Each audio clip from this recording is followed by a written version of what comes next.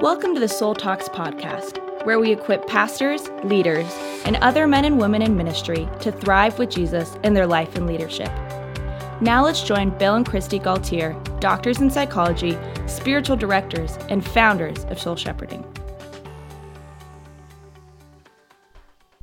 Happy Thanksgiving weekend to you, our Soul Talk friends. Bill and I are so grateful for you. This podcast is airing on Giving Tuesday, and so we've all just celebrated Thanksgiving, and we are thankful for you. And Soul Shepherding is a nonprofit, 501c3, and Soul Talks is a ministry of Soul Shepherding, and we are supported by gifts, generous gifts from people like you who believe in the ministry of Soul Shepherding, want to be a part of what God is doing in His kingdom through this ministry, want to reach others, especially those who are serving God, His church, strengthen His church. And so thank you for your support. And if you haven't yet engaged in giving, and it would bless you to do so, it would be a great blessing to the ministry of Soul Shepherding and to our funding these Soul Talk podcasts.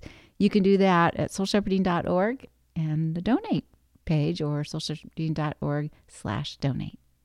Thank you so much. Just as we engage in these podcast conversations with you and our community, we'd love to have you join the inner circle of Soul Shepherding donors that enables us to continue on in serving you and many people like you, all kinds of pastors, missionaries, spiritual directors, coaches, Christian leaders, and servants of all kinds. That's why Soul Shepherding exists. We help people like you go deeper with Jesus in emotional health and loving leadership.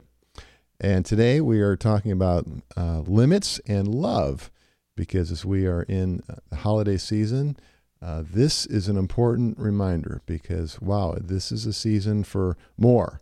It's more holiday gatherings, celebrations, more shopping, more activities, and it's good stuff, but too much of a good thing can be really stressful. And so we can just see that in some of the crazy drivers on the road, or stress reactions that some of us have, or just being tired. And it's a sad thing when we get overstressed and in ways that are unloving and not who we want to be. But yet it's such a temptation. It's such a trial right here in the middle of the best season of the year. And part of it is because while it is such a wonderful season, for a lot of us, there are things about it that are hard or painful. Maybe we're alone, or we're not with some particular loved ones that we want to be with, or we've lost a loved one, or there are some unresolved conflicts in family relationships. And so there are significant hurts and stressors that we can feel this time of year. And yet we all long for the love, and that's part of what we're celebrating is love. Jesus, who came to be with us at Christmas and Advent, and His presence, His love in our life, and we want to celebrate that, and that sense of togetherness this time of year is special to us. We've been talking about the Enneagram in recent weeks because of our new book, Healthy Feelings, Thriving Faith, and one of the things we've talked about, particularly with the Enneagram Type 1 that I am, but also relates to the Enneagram 7 and other types, but the opportunity to learn the principle that less is more. Because some of us, if you're like me, would just sort of live by this idea, more. It's like I can do better. I can do more good things. I can have more impact. I can have more fun. But yet, oftentimes, less is more. And that's a great principle of wisdom. And it's actually in the Bible. Did you know that? There's a Bible verse that says less is more and more is less. Psalm 37:16 in the Message paraphrase. And one of my favorite verses in all of Scripture that comes off of the lips of John the Baptist is where he says, Jesus must become greater and I must become less. And so one of our breath prayers from the Bible that we like to use is more of Jesus, less of me. And you just breathe in more of Jesus, just to receive the gift of Jesus. And then you breathe out and you say, less of me. And we're letting go of ego and striving, and it's just sometimes the unrealistic stress of thinking I need to have more, do more, be more, please people more, which really diminishes joy and peace, and it diminishes our ability to love. Setting limits is a big key to being more loving. And that's why Jesus said simply, one of the reasons why he said in the Sermon on the Mount, simply let your yes be yes and your no be no. And when we embellish our words in order to get something from people or make things turn out a certain way, or even just within our own hopes and ideals, it just adds stress and diminishes the opportunity of the moment to savor the moment and to be loving to God and the people around us. So, Bill, what about the listener who's saying, no, Bill, you just don't understand. It's people in my life, they don't feel loved by me when I have limits. I can't have limits. That's not loving. If I say no to people, or I have limits on what I will do or what I will give or what I'll be present to, it's not loving to the people. You don't understand the responsibility that I'm carrying. You don't understand the number of people that I'm committed to love. Well, it's true. Often people don't feel loved when we have a limit. So that's a hard part of it.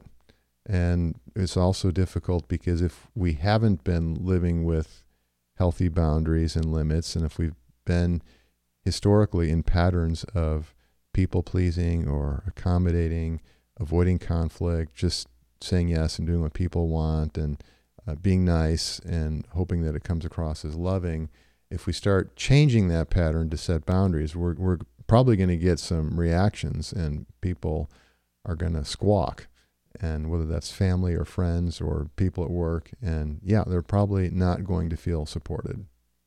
Yeah, and yet I know there is truth to this limits being loving, and even the research on the most generous people, what was found, what is in common when the most generous people were surveyed, is that those were people that had the best boundaries, and that actually boundaries and generosity, limits and love actually do go together. I saw this with my mom.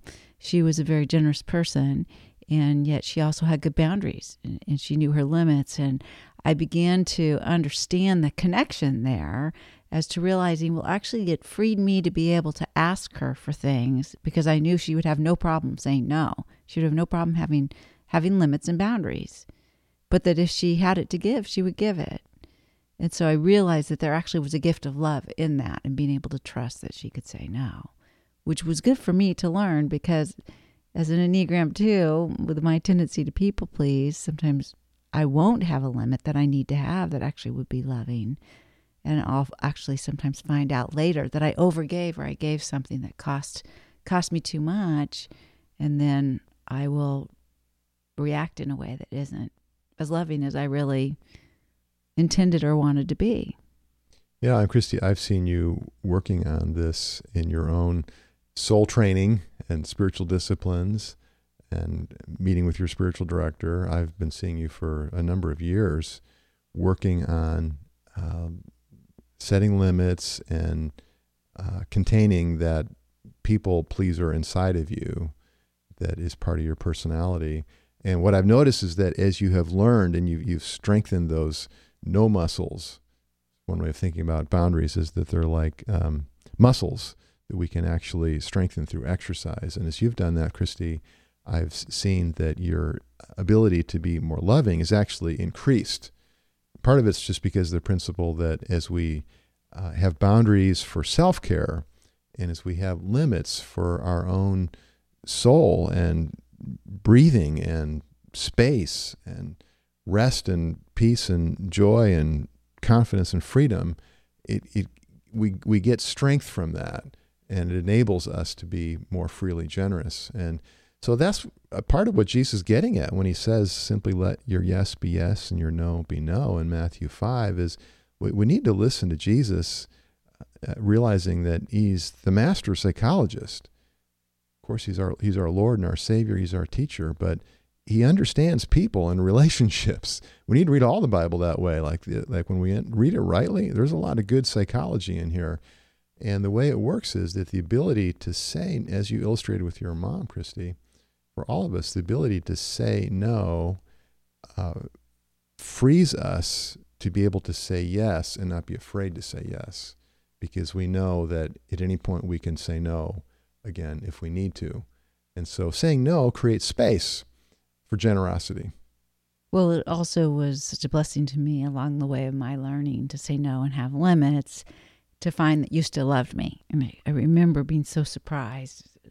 The first time that I really remember receiving this and being so shocked by it was our son was our first child, and he was a baby, and it was late at night, and you asked me to change his diaper. And I was getting ready for bed, and it had been a long day of caring for him and changing umpteen diapers, and you hadn't changed any. And I said, I will, but I'll resent it. And I remember just being shocked that I said that. It was an example of how I felt like I couldn't say no, but I didn't have it to give. And I was so even more shocked when you replied and said, well, then I don't want you to do it. I'll do it. And I remember just thinking, what? Like I could say no? Like it would be okay for me to have a limit and say, I don't have this to give, and you would still love me? And you did. You still loved me. And that was such a shock for me. And then I remember also early in our marriage, at Christmas time, we would have so many activities as a young family, so many things we wanted to do, because there's all kinds of special events at Christmas and we didn't want to miss them. There were special Christmas parties and gatherings and concerts and shows and places to go with the lights to see the kids and extra activities at church and all these good things, more that we wanted to be excited about. But I found that it was exhausting me and I wasn't being as loving with the kids. And so I remember asking you on one of our dates if we could look at our calendar and pick some things to say no to this year, because I was just remembering the year before and how exhausting it was and how difficult and stressful it was. And I remember feeling so loved that you supported me in that. You said yes, and you were willing to sacrifice some things. We missed a company party for a company you worked at because of just the stress, and it was just too many things. And we both had to make sacrifices to miss things we wanted to do. But I remember that Christmas season was way better. Yeah, and every year, as we implement that principle, it brings more space and it brings more joy. And like you're saying in our relationships, so we can look at this from the opposite angle. And you're listening, if you just think about people that you love and your family, your friends, there's probably someone you know that is really maybe a people pleaser or just like really dutiful and sacrificial, and how much you want to bless that person, how much you want to love them and care for them. But if they're not able to like have limits, and the other side of that is like ask for what they need, if they're not able to do that, it's really difficult for you to bless that person, because they're always the dutiful one or always the sacrificial one or always the one that's pleasing other people. But you want to love them. Mm-hmm. And it's the image of God in us that we want to have the dignity to be able to bless other people. And so some of us who are like the heroic givers or the heroic responsible people or the heroic loving, listening, caring, shepherding people, it was like, well, we need to let other people do that for us too. Because that it's sort of like confusing, because it seems like, well, isn't that being selfish? But actually it's giving somebody else the dignity to help you. And so it's just how relationships work, that they're best when there's a mutuality and there's a give and take, and there's a reciprocity there. And so that's part of what's here with the yes and the no, is that we need to be in balance. And we get out of balance during the holidays. We don't keep the inflows and the outflows in balance. And of all the seasons of the year, Christmas is a time for some inflow, because we're celebrating the incarnation of the Son of God, Jesus of Nazareth, who comes as a baby and shows us that he's the Son of God and our Lord and our Savior. And so this is the best news. This is the best holiday. It's the best time of year. And to be able to celebrate that with people at church, our family, our place of work, and our own private devotions is so wonderful. And so we need to make space for that. And so sometimes that means saying no to some other things in our life so that we can really linger and savor the grace of God to us through Jesus, and get enough sleep, and take a walk, and spend that time having a soul talk with someone that you really care about and listening to each other, praying for each other. Jesus, we do just thank you and praise you. That it is really a grace for there to be more of you and less of us. And Lord, we pray and ask that you would guide us this Christmas season and in all of our life with you. Where are you inviting us to say no, to set limits, to make more space, to be more present to you, to be more responsive to you, to better be able to receive your love, to participate with your love? We ask, Lord, that you would give us your thoughts, your wisdom, guide us by your Spirit, Lord. Thank you for the words that you give us in Psalm 16, that the boundary lines would fall in pleasant places for us. And Lord, I do pray that the boundary lines would fall in pleasant places for us, for all of us listening, that we would accept those and not fight those, that we would trust your love in the limits that you give us. In Jesus' name, amen. Friends, would it give you joy to donate to Soul Shepherding? I know for Christy and me, it's a blessing that we can limit our expenses in certain areas of our life so that we can be generous and support God's work. And if you would enjoy being on the Soul Shepherding team, donating to Soul Shepherding, we would appreciate that. Just go to soulshepherding.org/donate, and you can give a check. You can give by credit card. You can give a recurring gift. And thank you very much for considering that. Thank you for joining us on the Soul Talks podcast. To find out more about growing in your life and leadership, subscribe to the podcast and visit us at soulshepherding.org. You can also find us on Facebook, Twitter, or Instagram.